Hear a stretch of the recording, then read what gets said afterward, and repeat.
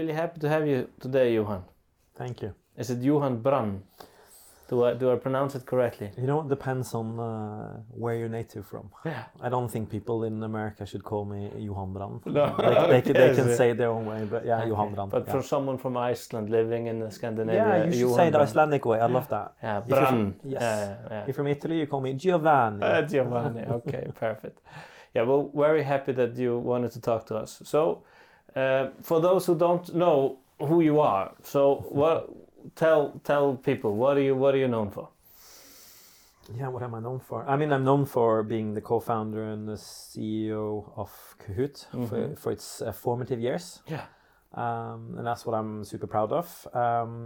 So as an entrepreneur, I think that's what what people know me from. And they probably don't know I've done other successful companies as well, but you know, that's the one that people are known for.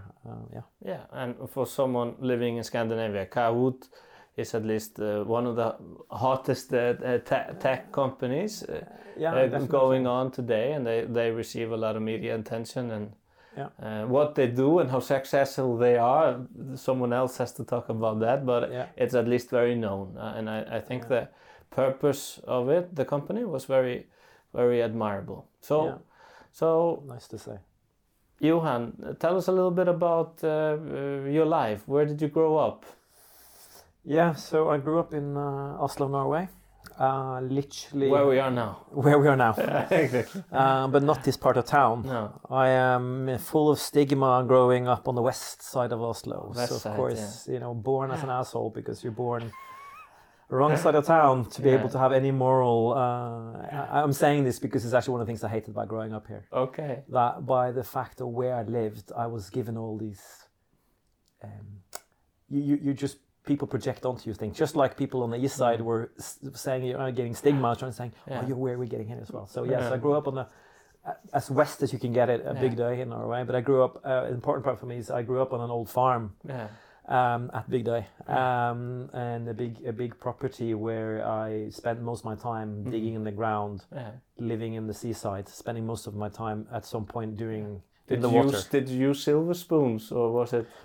So I used silver spoons and digging for old family treasures. Okay, I see. No, we actually had a plot of land. We had potatoes, and we cultivated our own land, actually. Not because we had to. Of course, we were fortunate. So we did it because and we were not rich on money, but we were rich on land. Yeah. It's kind of classical. This is why I think it's so funny.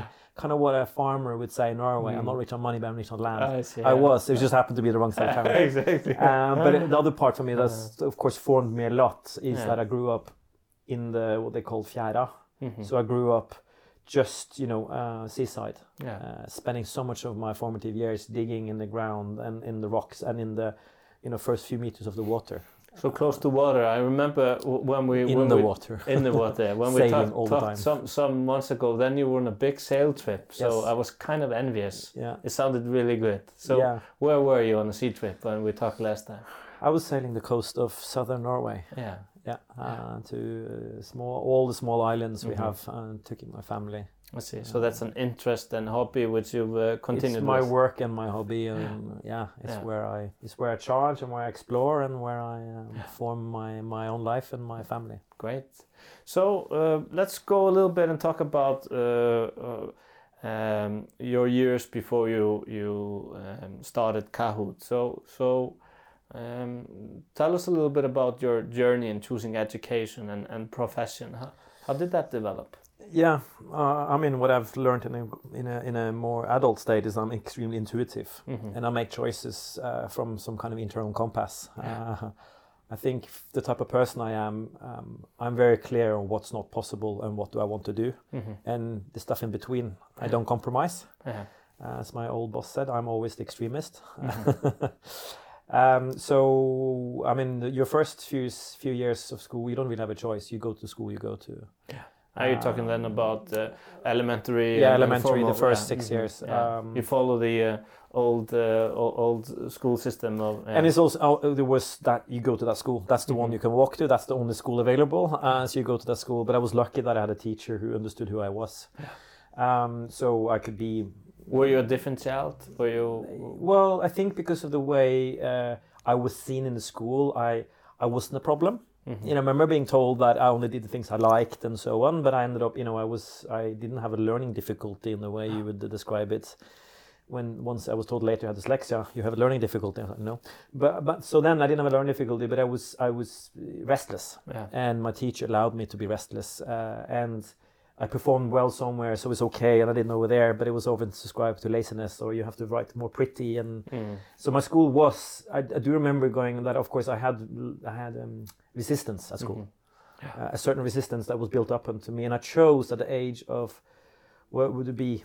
11, 12 to actually go to boarding school in the UK for a semester for the half. Wow, that's quite unusual. So going from the farm and boarding school at the farm, our property, an old farm where we going from this life where that cultivate between sailing, being on the ocean, this beautiful property and school was pretty much my life, right? And also it's important to say most Norwegians have cabins and all the other stuff. We didn't as a house. We had this property and we had the boat. We didn't go abroad pretty much. My family said, we have this.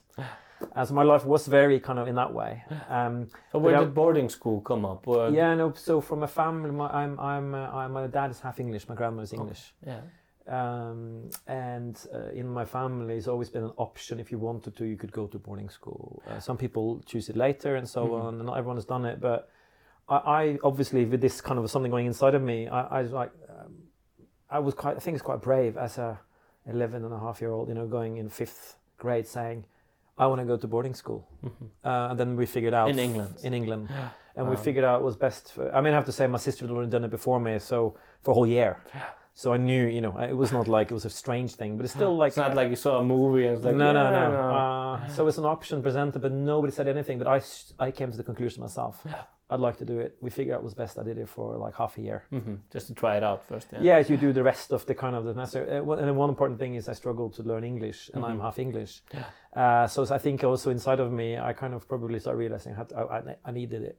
I needed to break away, and there was a lot of stuff, and I knew I was going to go. So and the point I'm saying, your parents weren't tired of you. It was like, you want to go to boarding school? You want? Like, no, not at all. But what I'm like post-rationalizing is how kind of already then I was aware of myself and making choices and understanding what I needed. Because I can remember quite clearly it was something I kind of somehow realized I needed it. You've reflected a little bit around that you might have different needs than others. I remember in class maybe sometimes being frustrated why things were going slowly or where I was struggling. So I kind of then never felt stupid or anything, but I obviously was reflecting over something and I chose that. And I wasn't scared of that in a sense, but I was over there super scared of being left by myself. I see. But that was I think an important kind of part of the education thing that has formed me later on. And I came there not being able to even spell English on my book, not really being able to speak English, and also choosing to go into the environment. You don't even know the language. I thought, fuck, I'm brave. Thinking back on it. But obviously this intuitive drive. So when you're just talking about me growing up, and I've taken that into when I then came back and went to middle school. Of course, I came back with super advantage. I spoke English. Because actually 6 months of that time, you come back and you speak quite good English. And I could write English. All of a sudden, I had this superpower I came back with. Which was quite big for me going into middle school, because then of course your kind of learning difficulties get bigger. But I had places I really performed. And during those schools this year, I chose to respond to things at school not the way they expected to. I would draw something on a computer. And that time in early 90s, computers were hard to come by, particularly Macs. But I was lucky. My dad had some from work at home, and I responded by drawing. And my teacher thought, "This is interesting. We can let it happen." Wow. So you had a very open-minded teacher. I had an open-minded teacher, and probably quite good at negotiating and telling them why. Quite good at telling them why I should respond this way, why this is smart. So that was also my middle school as well. I was like super performing in some math stuff, same time massively struggling in some writing stuff. So it's the same juxtaposition of middle school of performance and really feeling like I was struggling. But I was always focused on what I was good at, and I'm feeling the struggling. The logical part, math and other you performed well, and the verbal task. The writing tasks was pretty much writing. Would be or grammar and like German or stuff like that. I would completely, grammar I would completely fault on, and I was just told you were lazy.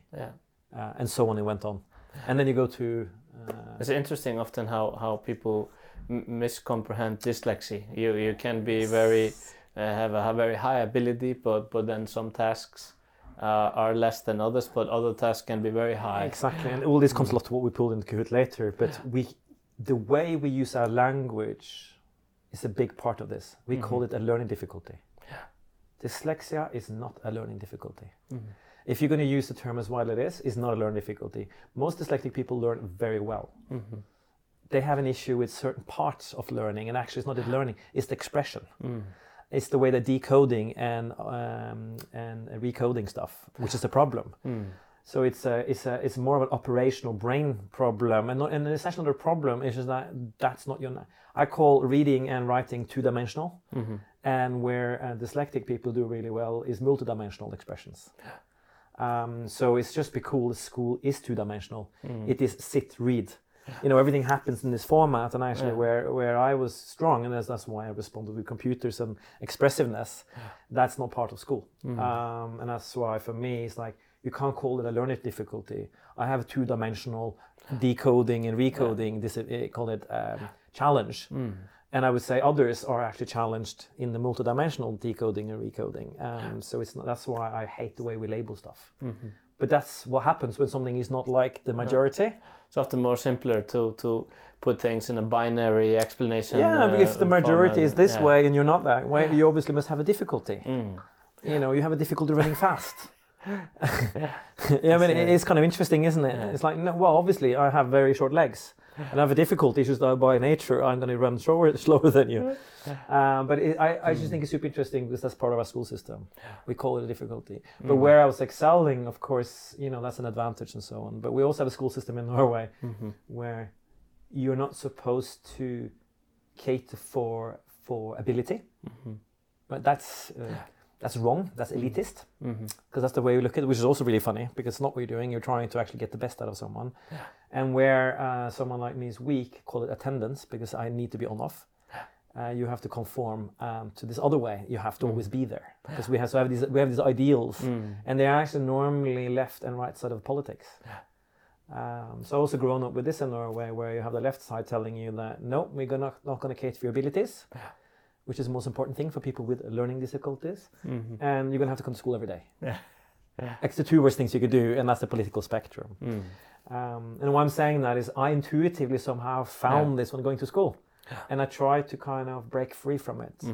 And I was lucky that I came from where I came from and had the name I had, because that type of behavior is not seen as a problem all the time. But if I'd gone on the wrong side of town, I probably would have found more acceptance with those who are not so fond of school, who would cater for it in a more less good path for life type of stuff. Look for learning in a different setting. Yeah, it was, to be honestly, like I think you can look at kids become criminals because criminal give them the reflection, the acceptance, the mastery they need.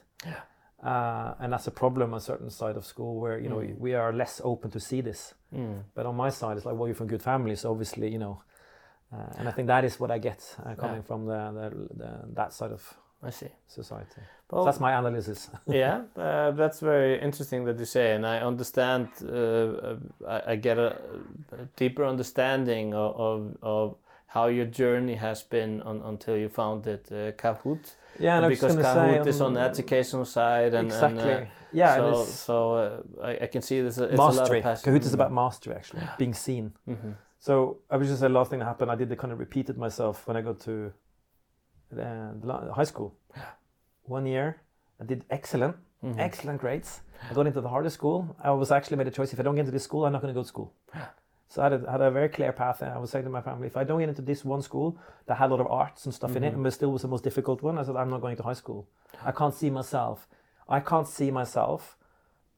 working inside these other schools. They're very conformative. Everyone is similar, and it's very kind of finance driven or very kind of political driven. Yeah, exactly, like this. So I found this. I saw you were afraid to say it. So no, but I was actually thinking more like they were kind of more call it cultural driven. But they all had these kind of roles that you are. And this was this one school that was artistic, where I felt like you could be many things. Yeah. They had drawing, they had breathing, they had ballet, and we also had the best math talents in Norway there. Yeah. So I chose more on that the one. expression side, what the individual need and how they might express themselves. Yeah, that's how I reflected on it. I felt like you could be more yourself and you could be more multidimensional. But after 1 year there, I still decided to go and be foreign exchange student for exactly the same reasons when I left. I wanted to challenge myself to get out of the whole thing, thinking that should I continue going to school, this is weird. And over in the US, I can reinvent myself. I could be myself, free from all the things of being a West Side Oslo kid, with all the stuff going on. I wanted to redefine myself, wanted to see who I am, and everything else is gone. Yeah. So I did the same thing. And over there, I did discover a different person. I was still true to myself, but I could actually do a lot of other stuff, much more multidimensional stuff. I got really into animation, and I passed all classes, so I didn't have to actually do, I could skip a lot of high school stuff. I straight away passed a lot of things. So I knew, of course, my brain works, and I could challenge myself in the American school system, have more freedom, fun enough. And then I came back to Norway, having gone to, one of the most violent, deprived places in America, because I asked for the opposite of what I had in Norway. So I was sent to the desert, I was sent to a poor area, it was the opposite, and I learned so much, and then I came back to Norway. Well, why do you think that you asked for that? Was it a rebellious thought or feelings because you grew up on the West Side, or? Yeah, I think I always just kind of found it really funny, like how homogeneous everything is, yet I didn't fit in. Right? So I felt like I am put into a homogeneous box, yet I don't feel I'm part of this. I was. And you felt that for many years. It continued after your youth and. Yeah, and also like creativity measured in Norway is if you're good at aesthetical stuff, good at drawing or this other stuff. My creativity was more my ideas and my thoughts and my abstract thinking, and it was reflected. I could write there's certain types. I would write short form creative writing. I wouldn't do the analytical pieces. And my teacher really encouraged it because she thought it was, she was really encouraging me, saying like, this is actually, you're bloody good. I mean, your writing is awful, but you're writing for a 6er, even though you're, best grade, even though your spelling is not for best grade. And she's the one actually at that time also figured out I was dyslexia. She's the one who was like, we need to test you because, I read very quickly. So that's not the problem, but it was the way I'm decoding stuff and the way things come verbally into my brain and out again. So my decoding problem is taking verbal sounds and turning into paper. And actually the way you're thinking sounds is verbal. So that's why it's problem putting in there or going from paper back out there. So I have like a lobotomy where there's a disconnection. And that's what they figured out at 16. And then I was like, oh, that explains a lot. And you get some advantages. I can use computers and things that, of course, were more natural to me because the handwriting is a problem. And I can be more creative on the computer. But I think those things are super important because I went to the US. That's why I chose animation and design and a lot of shit like that. And I'm self-taught in tech. And those are super important for me when I come back to Norway. And I actually had a high school degree. I could go to college in the US, but I still come back and I did 2 more years of Norway. I restarted, I still went to second year, and I finished Norwegian school because there was something about Norwegian school which I recognized I was missing in the US. I didn't feel complete. So obviously I have some internal understanding of what I wanted. And all of these things are super important because this is what I took into choosing to, I chose BI. I went to business school because the argument with my family, they were like, if you can't choose, it's always smart to do economy. And I was like, So I started. And I left after 1 semester having basically a breakdown. I couldn't hack it. I could not, it's not that it was difficult to understand what's going on, but I just could not, the setting of sitting in this room with 250 kids who were more or less not motivated. And the teacher down there with all the source and sitting back there and being part of that learning setting, it just did not work for me. So I ended up in bed for about two weeks, completely like broken. And then I said to my dad, I will learn finance, economy, all that stuff by starting my own business. And then I did that and I applied for art school, which I recognized as the most free education. And I had this idea in my head, I can be creative without having to necessarily being able to regular drawing and these other things.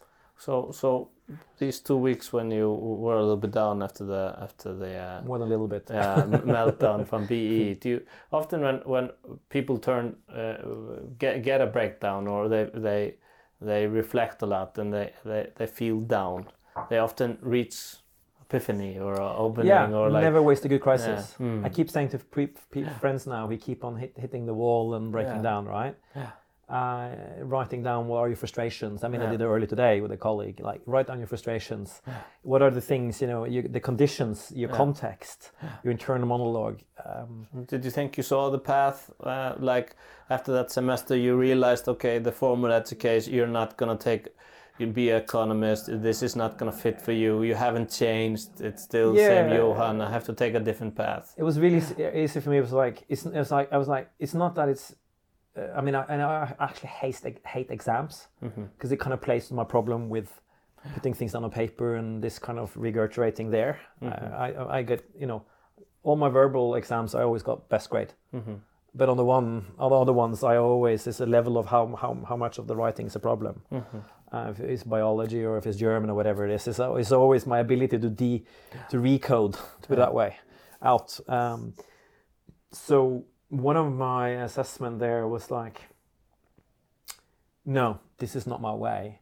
And at the same time I was failing there, I helped Panasonic enter the Norwegian market in terms of, or Telenor and Panasonic to get email working on their phones.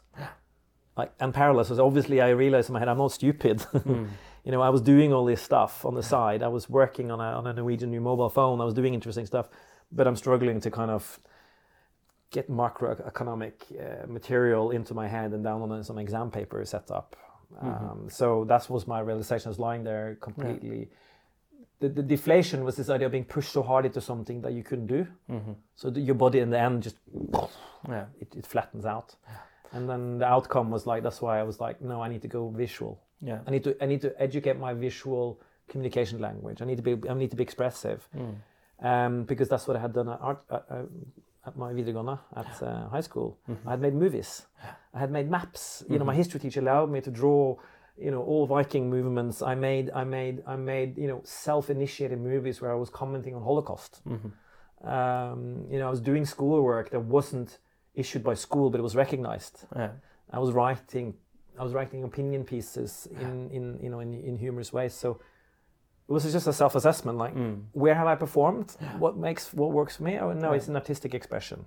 Do you think that it's a terrible psychological question, but do you think that you had also a need? I think most people, especially at this age, like all of us, have a need for recognition. And massively. So of course that applies to us older in years, and we're more we have a tendency to be more affected by it when we're younger. Do you think you had self-doubt as well, even though you knew that you could do this, that the self-doubt was there, and massively, and then you wanted to prove something in the end that I'm good enough? Do you think that was a drive? I mean, that's why I ended up flat in bed, because I wasn't able to hack it. I wasn't, I was meeting a resistance, and this time around, the resistance was so great, and I had never in my life actually failed completely. I always had somewhere else I could point at what was really good. So here, there was nothing really good. I didn't turn up for exam. I quit. I don't quit. Like one thing that I recognize in me, I have grit. I do not quit. I go. But the problem here, it wasn't possible. And I quit, and I felt an immense sense of shame. And I was so tired. I was so mentally exhausted. So then you put that on with quitting. And of course, what people see is a quitter. They don't see someone who has, and that's not the thing about that's dangerous in the way we talk about learning difficulties and young people is everyone goes where they are seen. Either you recognize it yourself, which you learn more as you get older, or where people are, of course you're not going to go where people are knocking you in the face. You're going to go where saying you're good. So when I was lying there, one of the things I did create of a criteria for myself, I chose a school, an education that didn't have exams. I ended up at a university, an art university, where you don't have exams. Because I dealt with such anxiety for exams. And I felt exams were such a poor place for me because I don't perform. but I know I'm good, right? So I ended up going to, and this is where I think art education is important for what I've done later in my life, because you have critical assessment where you are criticizing each other for the better, not to take people down. A lot of people quit art schools, but they don't hack it. They don't understand the point of a crit. You are actually you're having critical debate about each other, about your work in front of the teachers, and what you're measured on is your ability to criticize and develop your argument. But a lot of people are quitting, thinking, "Oh, you shouldn't do that. Let's say we're great, and then the teacher will think we're great." But those who hack it at art school are those who understand it's the development process of reflection and critical thinking, and they said at the beginning of the year, we're not going to give you. What we measure on is have you moved from A to B. That's your grade. Is going to be your book, and what we're doing in between. Yeah, you are getting grades on things, but normally on the paper, not on your work. Your argument for your work is graded, not your work. You are talking about being subjective, which when you go to these business schools, it's kind of subjective things are graded objectively, or vice versa, and it kind of that's why mine's like this doesn't make sense. That's what happened at high school. I would get bad grades because my spelling was wrong, but actually my writing was at the level where, I actually sometimes have to resubmit it because I disagreed with the grade. I get it to like the second worst. I was failing. I resubmitted it and the teacher goes back, you should have the best grade. The problem is the teacher didn't understand your abstract argument. And here she's more obsessed about that your writing was wrong, your sentence building. So, and that was the thing that is like, it's not I'm so great, but a lot of people like me, that's where we fail. And also put it this way, I knew I was so shit at writing, so I tried to perfect my arguments because I knew I would fail there, so I would go where I would get recognition. So maybe I developed my argumentation more instead of trying to spend a lot of time being good at spelling, and maybe more kids should get. Right. So all of this is what brings me. So going through art school, realizing this is like the perfect educational, pedagogical system for the world we're going into. Like, because we are not in the old world. That was for that one. We're going to a new one. And actually, art school never educated working people. So it never had to conform to the working model. So it has so much more of the original self-discovery. Exactly, education. developing the human being in your own kind of path. And actually, they said that art school, we're not going to teach you how to take photographs. We're going to teach you ask questions of the world. Then you're going to go into the school and you'll figure out what photographic techniques is best for your quest. If not, what you'll do is you'll learn the technique and then you'll try and make projects based on the technique you learned. I loved all of this. I mean, honestly, I think that this school is amazing. And that's what I took into Kahoot. And it's important to say when we're talking about Kahoot, Kahoot's success is that we recognized early on that its success is going to be when all of these different characters we were put together into the system, it would be more wholesome. I see. And so great reflection ideas about education and how people learn. That's very, very interesting.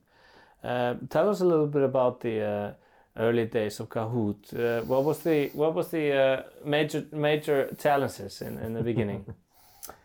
Yeah, the first one is actually the early days of Kahoot. It wasn't Kahoot. It was something else. It was actually that I worked in London in an agency that was going through major changes because it was the financial crisis. Because so we're in 2008. 2008. Yeah. I'm a forward-looking person, so never waste a crisis. This is, what you learn having crisis early in your lives, meeting obstacles. By the way, why education is about obstacles and resistance. One thing that is misunderstood by kids and not taught, to recognize learning as resistance and overcoming resistance.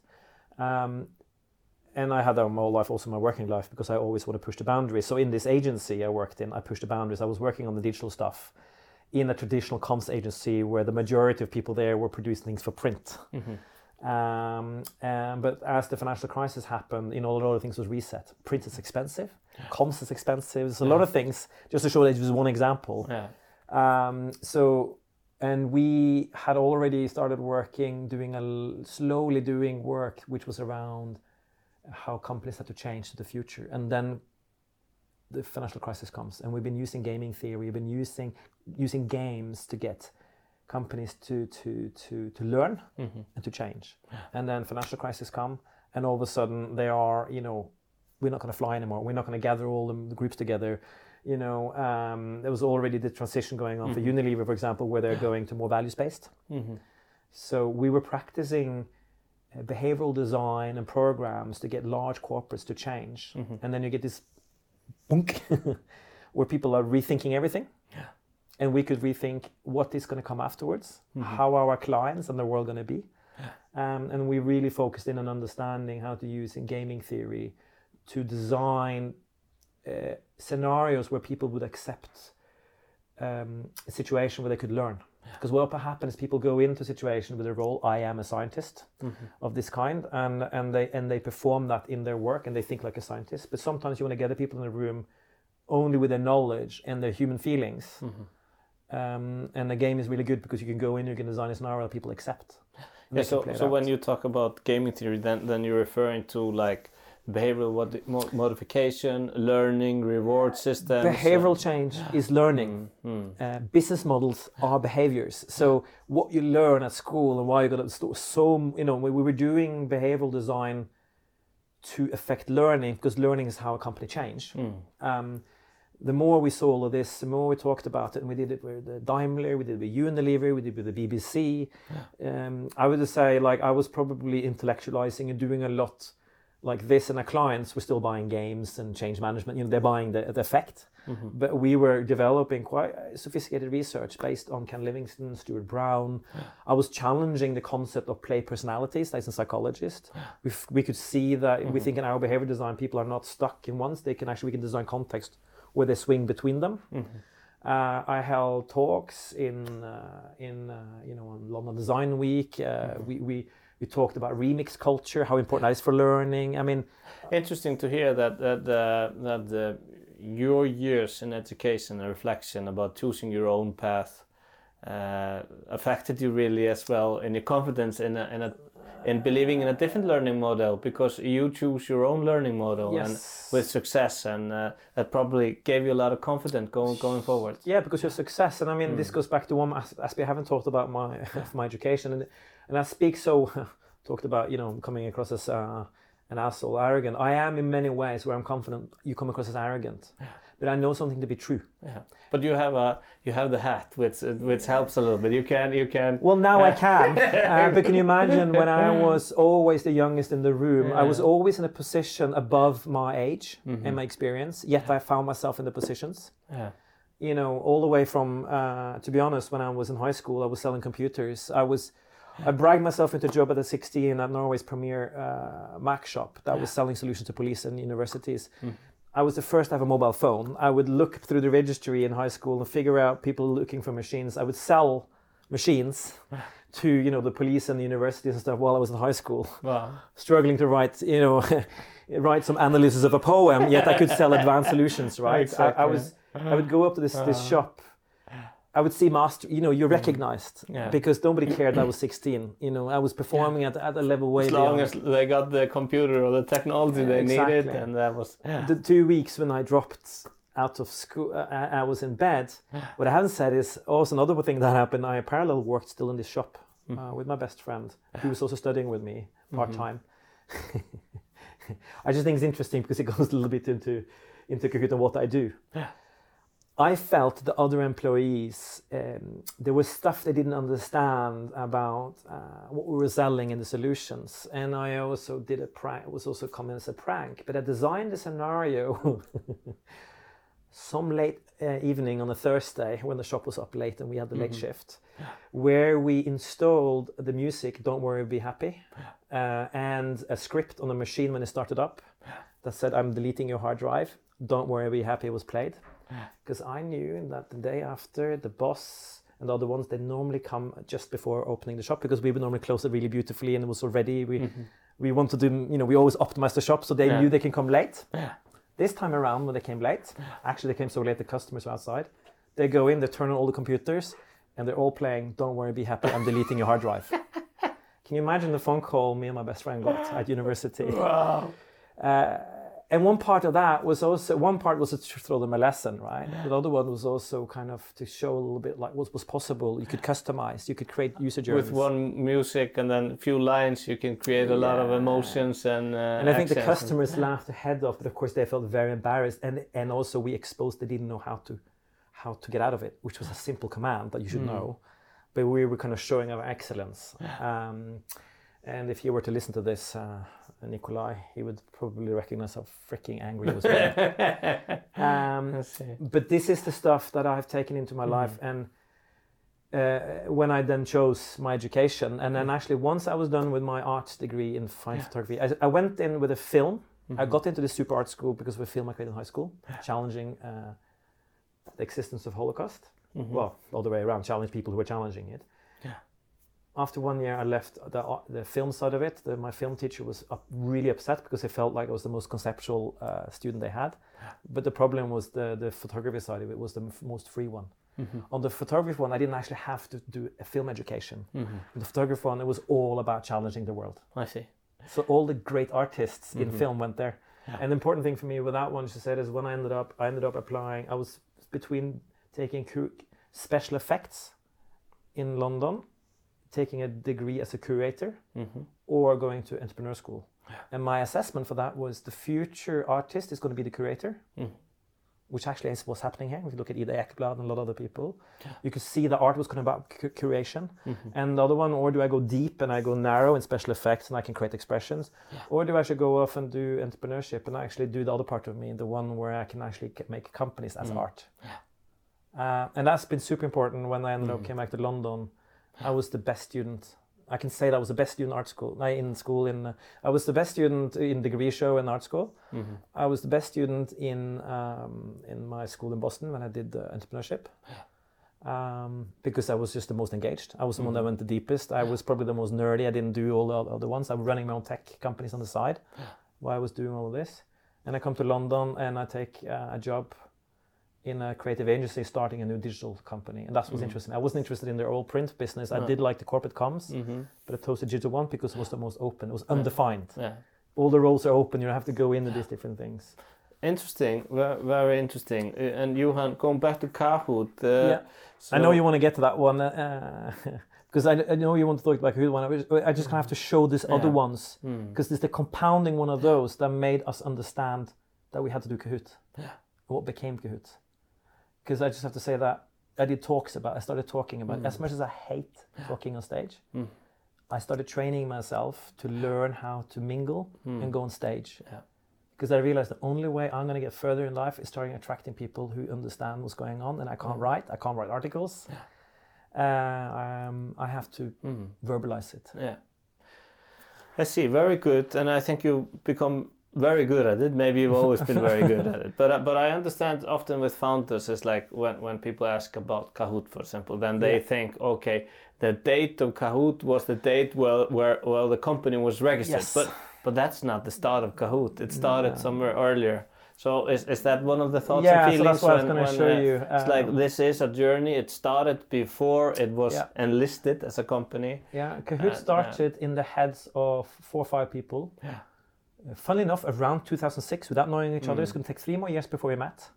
So you had Morten at NTNU who was doing his technical degree, and he was actually figuring out how can you use, at that point, mobile phones based on Bluetooth and make gaming environments and interactions. And he was doing it in cinemas with big projections.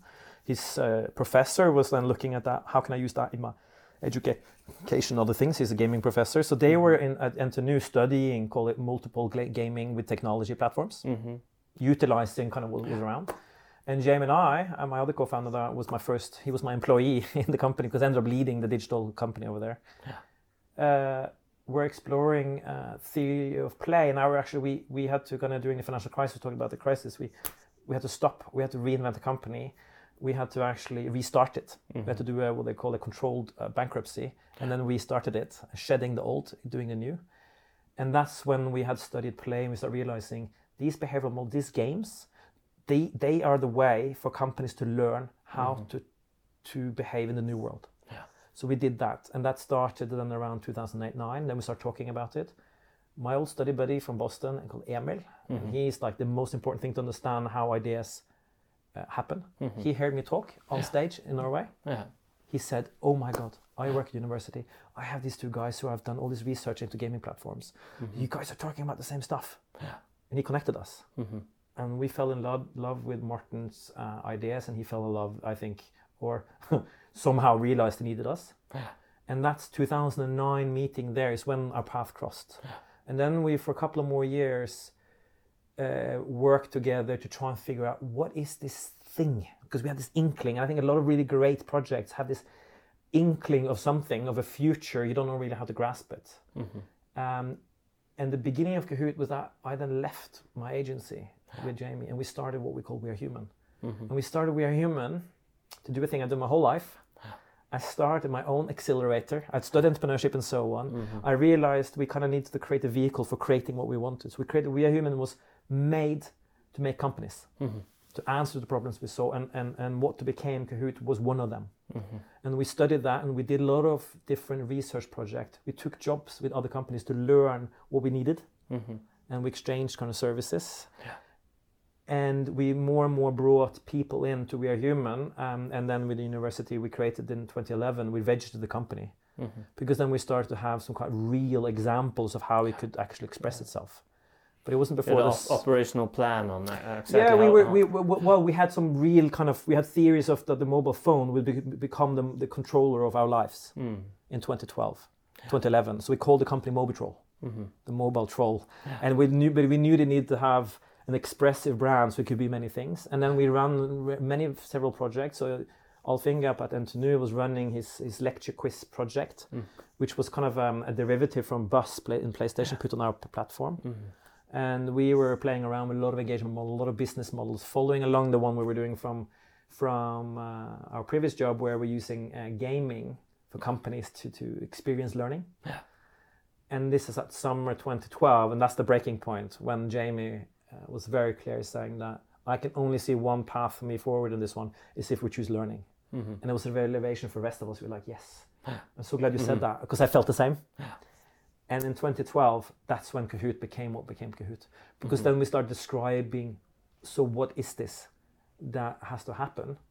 And we collectively realized there's something beautiful when you have collective groups. It was called colloquia, when people study, self-motivated for exam in groups, and what do they do, what they exchange and so on. And then Alf Inge did this Buzz for PlayStation adoption called Lecture Quiz on the platform over here. It has all these other issues, but he kind of proved that it works from a teacher's perspective, even though he's only working with a few people. And then over here we did another other tests. We created some self-initiated quiz shows, and we tested it. And then we started slowly to come together, and we realized this is it. We need to make a platform, a learning platform that works from classroom to boardroom. Because if you're going to change businesses, we need to change how you learn, and how you learn starts at kindergarten. And it goes all the way. And then we slowly did this, and this is the same process I've always been doing. And this was my job, was to conceptualize, lay the ground, convince the others where we're going, and then we start realizing that is it. There's this business opportunity. We're going through change. The world is resetting itself. We're still, 2011, 2012 was still that. And then we started saying this is an opportunity. And then for the gracious good, what happened? We start realizing, you know what? The US is rewriting all its curriculum. Oh my God. Can you imagine? They're rewriting the whole curriculum. That means they are also throwing out a lot of the old stuff, and they're ready for new stuff.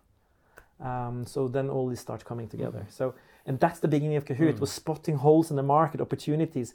We saw a need for behavioral change. And that's another important, I have to say there as well, I learned in my years in London, was the world we live in as youth is not reflected in your workplace. The iPhone's adoption was because you could take consumer technology into the workplace. When I choose, I take the iPhone. When I choose, you get the BlackBerry. And we said, we need to create a platform that the young and the teacher choose. What is it that will make them choose it? Recognition, all the interhuman things. So we devised this model we called hand, heart, and mind. You have to design for all the ones. So we start recognizing that is an old pedagogical thing from the 1700s, where it's like you have to design for the whole human being. And so Kahoot is all these revelations of how to design for a whole human being. All the things I put in came from my neurodiversity. Jamie came from his neurodiversity, Martin from his neurodiversity. And then we started designing a platform that we realized it's about the whole classroom winning together. and this is where the game theory came in. We're like, we can use game structure. We can use all these things we know that if students and teachers go in and they let go who they are. Yeah. I let go that I am the Mexican girl from there. I let go I am this. I let go that I am an autistic. I'm going into the game. I'm being recognized. I'm winning together, because that's actually what education is about. It's not about me responding and getting my own grade. It's actually succeeding together and learning how to be part of a society. See. Does this make sense? Yeah, fascinating. And that's why it isn't a quiz show. No, I see. Like many would say or associate with. Yeah. No, it's a pedagogical model that is expressed with many digital services that combine it together. Yeah. So, Johan, you in your private life, so running Kahoot and going through the early years, tell us a little bit about your private life. So. How has that been? Yeah, I can say one thing about private life just by reflecting actually into Kahoot. We didn't have leadership in the beginning. Mm-hmm. We were very we were all equal. Yeah. And it's how I also felt like my growing up is this idea of, in Norway, is a very flat structure. Mm-hmm. And same in your family. There's not one patriarch in the family. There's no one, with friends, we always try to be very kind of, everyone chooses a bit what you want, because then we know that we are having the best thing, particularly when I sailed with friends. Yeah. We divvied everything up with it's just because I'm the captain on the boat doesn't mean I decide. My job is to get us there safely, but maybe the guy who took to be the chef chooses location or how long. Mm-hmm. So my need to try and be accepted by my friends, because I always had this, I've been very sensitive. I want to make sure my friends like what's going on. There's not me just doing my own thing. That they're not unhappy with you or dissatisfied? Or... Yeah, like my best friend sailing with me, even though he wasn't a sailor, then for me it was important that he chose maybe where we were, how hard we sailed, what was going on, because I got to sail, right? So this idea of understanding that, always been super scared of losing those I've committed to. So if I commit to a friends group, it's super important for me that always very sensitive to this idea of not belonging or people going away, and so I cultivated several group of friends I could go between.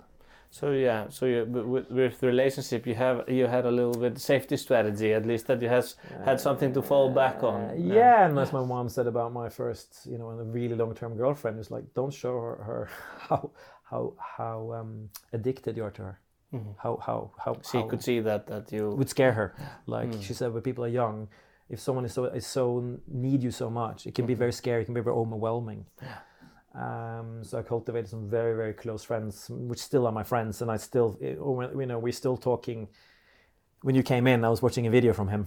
We keep having these kind of boyish, stupid things, but it's a way of, we need each other. Mm-hmm. So I am that way, and it's one of the reasons I didn't want to be the CEO of Kahoot. I hired someone to be that, Osman, our co-founder. Mm-hmm.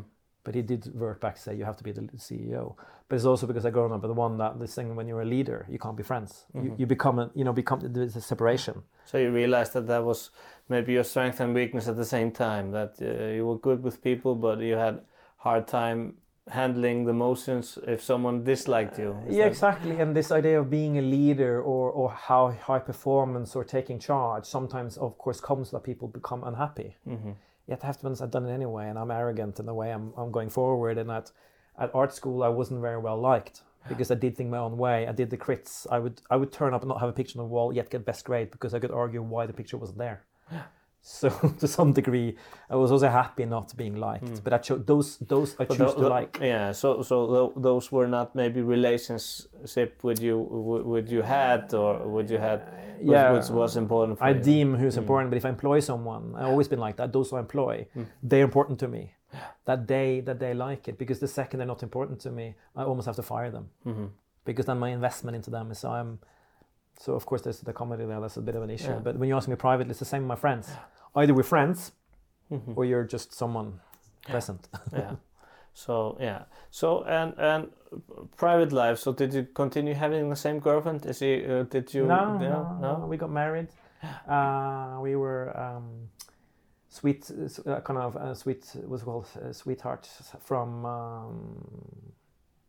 Well, I liked her I remember being probably 6-7 years telling my best friend I liked her. Okay. So we were on and off until, and we went the same class. Mm-hmm. I went to Edinburgh at university also because of her. Yeah, I see. So you're a romantic man? yeah, I was addicted to her. Yeah. She was my lifeline. She's so different. She was so stable. Yeah. When I'm like this, she's like that. Yeah. And also we were great friends. Even though we were on and off as sweethearts, we kept on being great friends.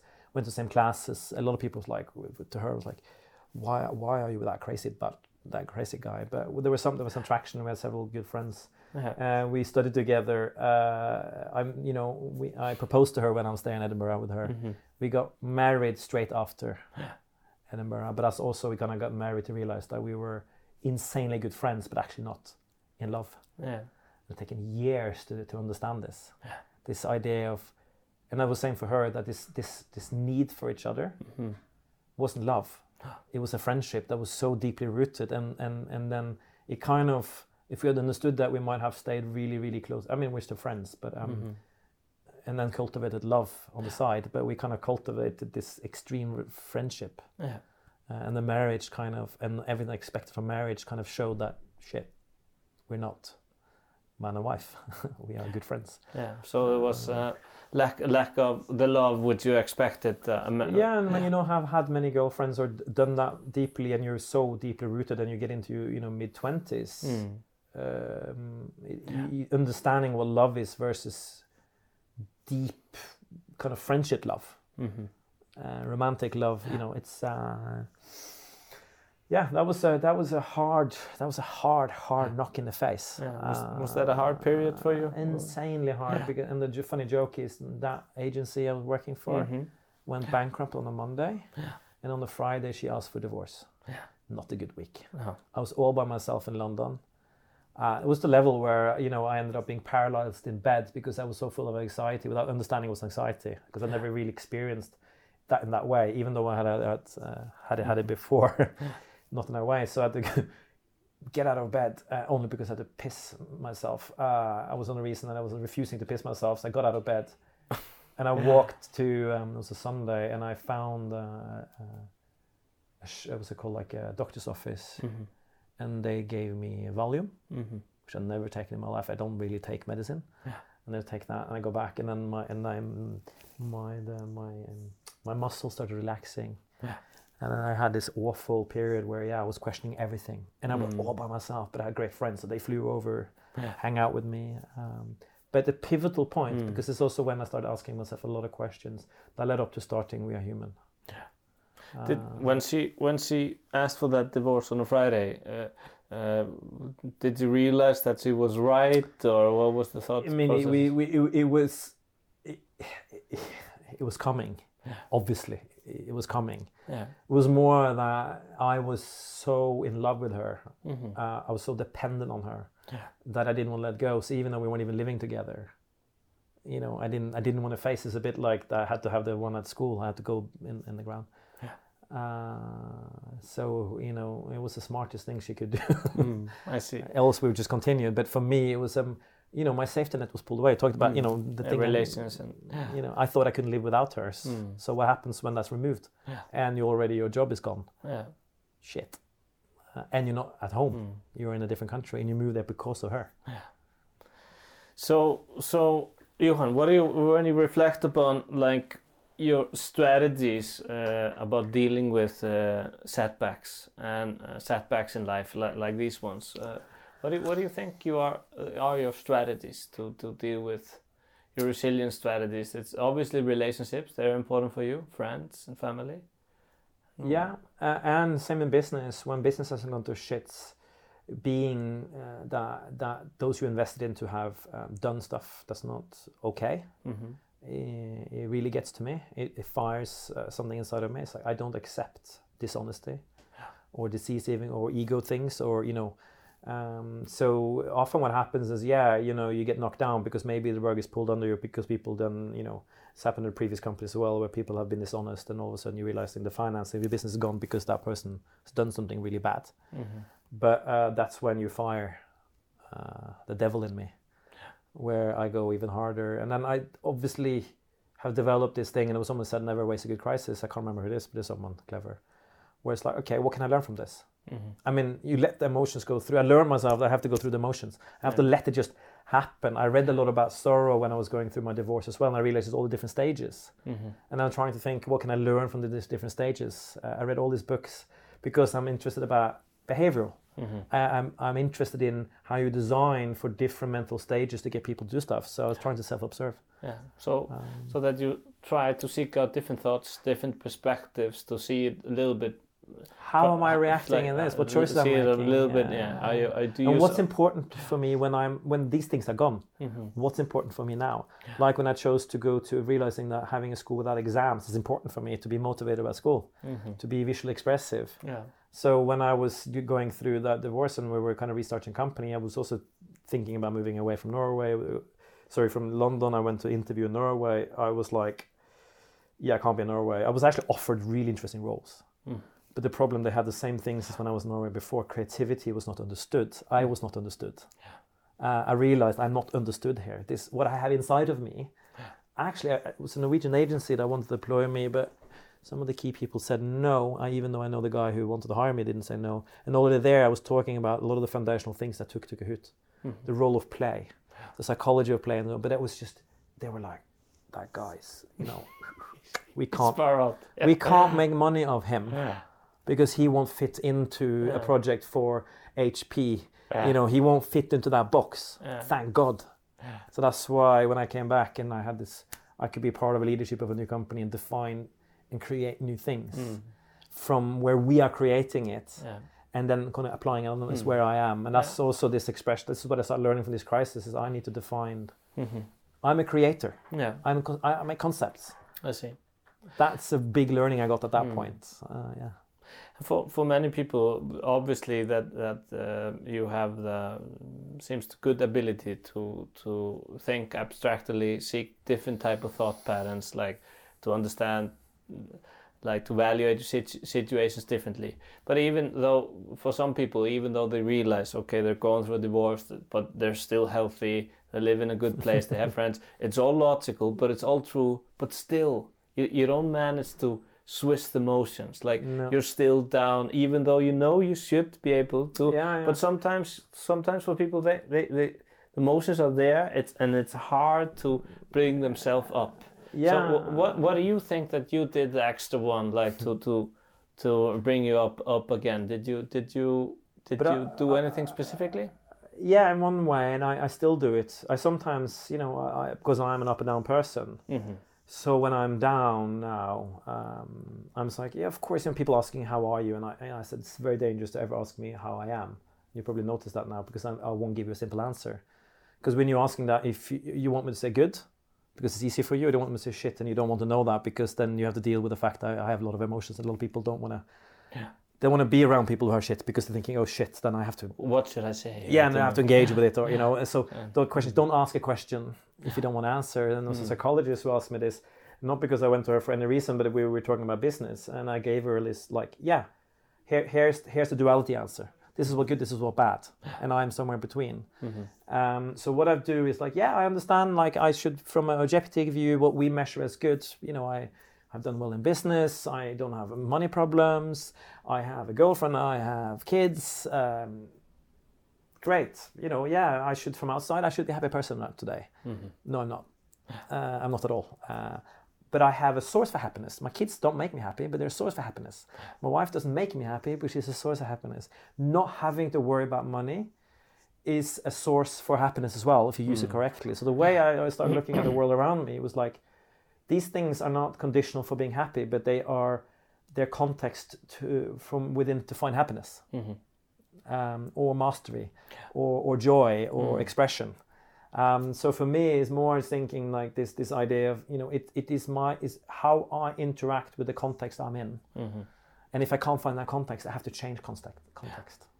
And so when a lot of what we realized designing Kahoot, because this came into We Are Human, that's what we call We Are Human, and our behavioral design is, if you want to succeed designing new companies which are service-based, often you have to actually design for the context and bring out other things in the context. So you're changing the context for people, so that they are changing habits. So I'm doing it on myself, and sometimes that means taking a different route to work. It means maybe calling a person you haven't called for a long time. It means breaking up patterns. finding what are my sources of happiness. Okay, all these things over here, I don't find it here today. I'll call someone else. I'll do something else. Jump in the water. Yeah. I see. So interesting to hear. So belief systems, which often are behind the automatic thoughts which popped up, but seems to be that you have a belief system which is like that you believe you have to go through pain to learn from it. It's like pain and discomfort. It can't be a part of it.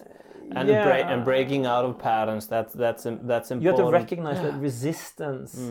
You have to, when you're learning, you're going to feel tired just like you do when you're running.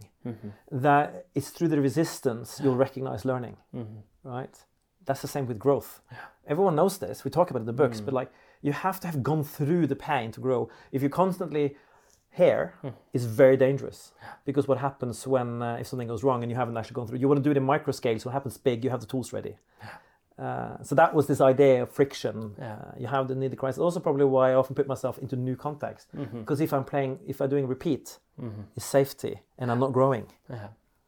And also have the type of personality that doing repeat work is where I fail, because I get bored. I lose concentration. Is not my strength. Which I now learn more about later in life. But but that's my. So you can say my belief, my system. To be honest, I think this is how I'm born. I think this comes from internally. The way my brain works is where it's, obviously it's because that's where I excel. I know I excel in abstraction. And I'm ability to do all this self-observation. Like that's why I was good at sports. I could see myself from outside. I could practice visually how I was in a context. And then start reading about who succeeds and become Beckham and stuff. It's his ability to self-observe in the moment. So I was very good technically when I was good G jumping or cross country, or when I was doing American football, I was really good because I could visualize the game. That was my ability. So I honestly, saying the belief system, to be honestly, I think neurologically, that's where my brain is strong. You have a predisposition for these things. And that's why I'm using to my strength, and that's why I'm fascinated by people who are insanely stable, because they can go through crisis very calmly and not be so emotionally affected, and then they have another way of reflecting it. I have to kind of assess my emotional outburst of it, and they can kind of affect how the world is unraveling around them. Well, what are your if you of course want to tell, but what are your bad habits? What are the things which you've done when you have a tough period, which you know you have a tendency to do, but it's definitely not helping you. But everyone has a couple of those things. What is that you does which is not helping himself or anyone? What doesn't help anyone is when I get erratic and I kind of outbursts. Does that happen? Do you throw glasses at the wall? No, not that way. But I can show all my emotions in a meeting. Bring everyone down. Bring everyone down to where I am. And what do you say? You're stupid, everyone. No, I don't do that. But I'll say, "Fuck, I hate this. This is stupid. I don't like this process. I think we're all going to shits if we don't change. This is going to be." And for some people who maybe are not in the position to make change, who are maybe not, don't feel empowered to make change. What the fuck does that mean? How do they deal with that? And I was very aware when I became a boss, you can't do that, because I'm aware that people are looking upon you. So if you're saying or showing that, people go, am I losing my job? What's going on? But I often use that to get myself into a mode where I can reassemble. But for others, that can be very, very bad.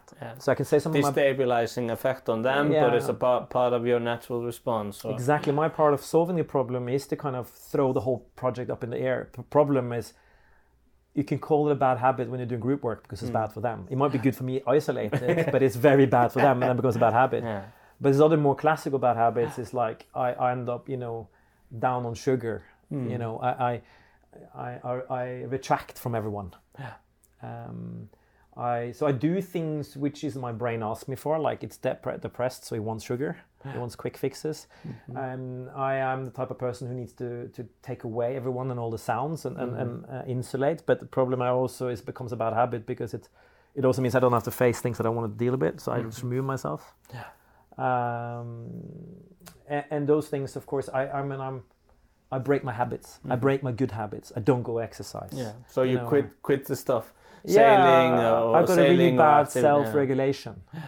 Classical for my type of personality is I'm not very good at self-regulating. So I'll watch through not one season of Game of Thrones, and after I'll admit here's the one. I have saved Sopranos. 13 seasons. So if I really need it, I can down 13 seasons of Sopranos. I know it's just waiting for me. So I do this. I keep TV shows off. Yeah. And sometimes my way of turning off the world and escaping a bad habit is just to down stuff. A lot of other people do this as well, but it's... Yeah, but it's at least conscious from your side that you but the bad habit one is I can't self-regulate when I should go to bed. I'll see another one. I'll eat one more chocolate. Yeah. I'll do one more of those things. And that ability not to be able... That's a bad habit. It needs a lot of self-control. I see. Do you think that a part of who you are made it difficult for you to stay active in Kahoot when it became a larger company, and then you had different type of stakeholders, investors, or maybe it's not a relevant question at all? No, it's super relevant, and I designed for it. Yeah. So when we created Kahoot to create companies, when we created We Are Human to create companies, it wasn't the first company we created, We Are Human. We actually, while we were doing the Kahoot development, we created some other companies. I actually created a hotel chain with someone. It wasn't our idea, but we jumped in and kind of worked on getting, and also went bust. We learned a lot from it. We did some other companies. We helped other startups. And what we knew is that we are conceptualists, so we'll come in and do the concept, we step out. Kahoot is the one where we realized the conceptual drive of it, it's us. So we had to stay with it much longer. But I knew I am not an administrative leader. That's also why I didn't want to be the leader per se, because I know what Norwegians were looking for in leaders, and I don't do that. It's not they won't recognize the leadership they're looking for. But because it was a startup and it was a creative company, I was asked to be the CEO because I held probably the most complete idea of the vision in terms of not just product, but business and strategy. But I kept We Are Human alive, and I said because at that point, all We Are Human employees ended up working for Kahoot. Because that's how it was started. It was a project run by We Are Human in joint venture with Entenu. And at some point in 2014, when I became the CEO officially, that's when we jumped ship, all of us, and we went all into Kahoot, and that's how we rigged We Are Human, saying that if it's successful, all of us should always jump into the one and then come back later. And here's the point. I said to my business partner, we will leave Kahoot at some point. I don't know how long, but the type of people we are, it means we will leave, because when it goes into administration and it's more repetitiveness, when scale is repeat, not growth, because that's two parts of scaling that a lot of people forget, we will leave. And when we came in, it was a little bit premature because of some other reasons. I would say particularly one of the reasons I left was that, I was, they didn't want me to leave, but when I went over in a strategic role and we hired the money and we got a new CEO, which I thought would be excellent, that CEO wanted all power and completely got them into trouble with all the founders, and he was destructive. He was a destructive CEO, and I can say that publicly without being sued. He was a destructive CEO, misunderstood what it means to take over a creative-led business. We needed help to scale. There was no doubt about that. I mean, we had come to a point where me as a CEO was no longer the right person. I didn't want to be it. The board where I was on also didn't want me to be it. Nobody wanted me to leave. No. But going on with a strategic role, and here comes the point of leaving, is when you start realizing that you have a CEO that I'm a trouble because I'm a strong person. I lead by nature. I can say that very arrogantly, but that's what I do. I lead by nature because I have a vision. And when you are the previous CEO, you lead by nature, you have a CEO coming who wants all power. You have a friction that's not very good for me. And also, the second I went from he's the right person to he's destructive is him or me in my head. The other part of that, which was I was leaving and realizing, was that I am no longer in this position where I can be creatively driving the company forward. We're not going to take leaps. We're not going to go for new ideas. We're going to double down on what is. And I was saying that is as good decision as moving for other ones, because there's many ways of doing this. And with all the friction with this guy saying I can't just be there and fit into boxes and do these things, and he doesn't like me. I mean, I don't want to be in a room with someone who doesn't like me, who's scared of me. That was very natural. There was a lot of other shit going on as well, which is natural, to be honest, in a startup. I actually decided to myself, there's this other role I like, being an active owner. I'd like to dedicate myself to being an active owner, and I would like to get capital off the table and build my own new stuff. And because we are human, and that was set up to do that. Because when the company then kind of firmly, the strategy was to kind of play repeat on what was built. Someone like me didn't have to be there all the time. I am officially still a strategic advisor. But the point is then it's a new set of management, it's a new set of thinking in terms of scaling a company, implementing all the things to grow. So to my personality and my concept development person, it was natural that I would step aside. And was it a hard process? Did it take some time to recover and adjust? And and also my wife said, I'm not going to have kids with you as long as you're a CEO of Kahoot, so change role. 2 weeks after I quit, she got pregnant, so obviously because it was all consuming, because I was doing something I didn't really master. I was compensating by working too much. So that's also why I didn't want to be CEO. They could see I was coming to the limit of what the CEO needs to become at this level. But what was really hard was to kind of let go of your baby, because the thing about being a founder, particularly like me, is you put all of yourself into it. And I've seen this really interesting brain study to show that particularly men have the same attachment to their company as they do to their children, emotionally. And I had this responsibility, and I wanted her, so talk about Kahoot, to be the best she could be in the world, not to be confined by what other people thought. And my biggest frustration with Kahoot was that the financial world was trying to say, you have to be this, you have to be this, to be it was getting the same thing I always got, to be grown up, to be all these things, you have to be things. And it was like, no, you don't. This is the alternative path. And this is the thing about Kahoot, being the first company who grows in classroom but monetizes in businesses, because it's the same behavior, and over time we come together. It was only Eilert, the current CEO, who saw that. Everyone else didn't see that. And that's also one of the reasons for all the things he and I disagree on, the important thing is you have to agree on the fundamentals. You can disagree on everything else. And I think that's one of the big things to learn about Kahoot is we built a company. Everyone thinks it's an edtech company. It's a learning company. It's a behavioral company who found out that it can build its DNA and market entry and its kind of research happens how it happens in schools, and its outtake is that it helps businesses change how they learn. And all along we are developing new type of kids who will go in, when it only takes 4 years if you start there. So we also knew that we are developing our next user base, so understanding how to actually cross the chasm. I mean, we were very analytical. So we were designing our users who would help us cross the chasm. We were designing our future monetization stuff. I was trying to explain this to the financial world, who is so like, no, you have to prove these things. It's like, okay, you know what? I can't do this anymore. This is not. I'm not good at this. I'm too impatient. Company had a different place, and then you have quarter results, and then you're stock exchange. And having the structure and the calmness of answering these things, knowing it plays out in another way, that's not my strength. So what is your reflections and thinking about mental health in the workplace? For example, that's our field. So we know, for example, mental health costs companies the most, and this is the largest health problem we have. Well, it's the biggest in all our society. The problem with businesses like society in whole, we are treating once it's a problem. We're not doing it before it's a problem. Early detection, exactly, and we're not designing for mental health. That's why doctors quit their job as doctors and start going into designing spaces that will eliminate having issues.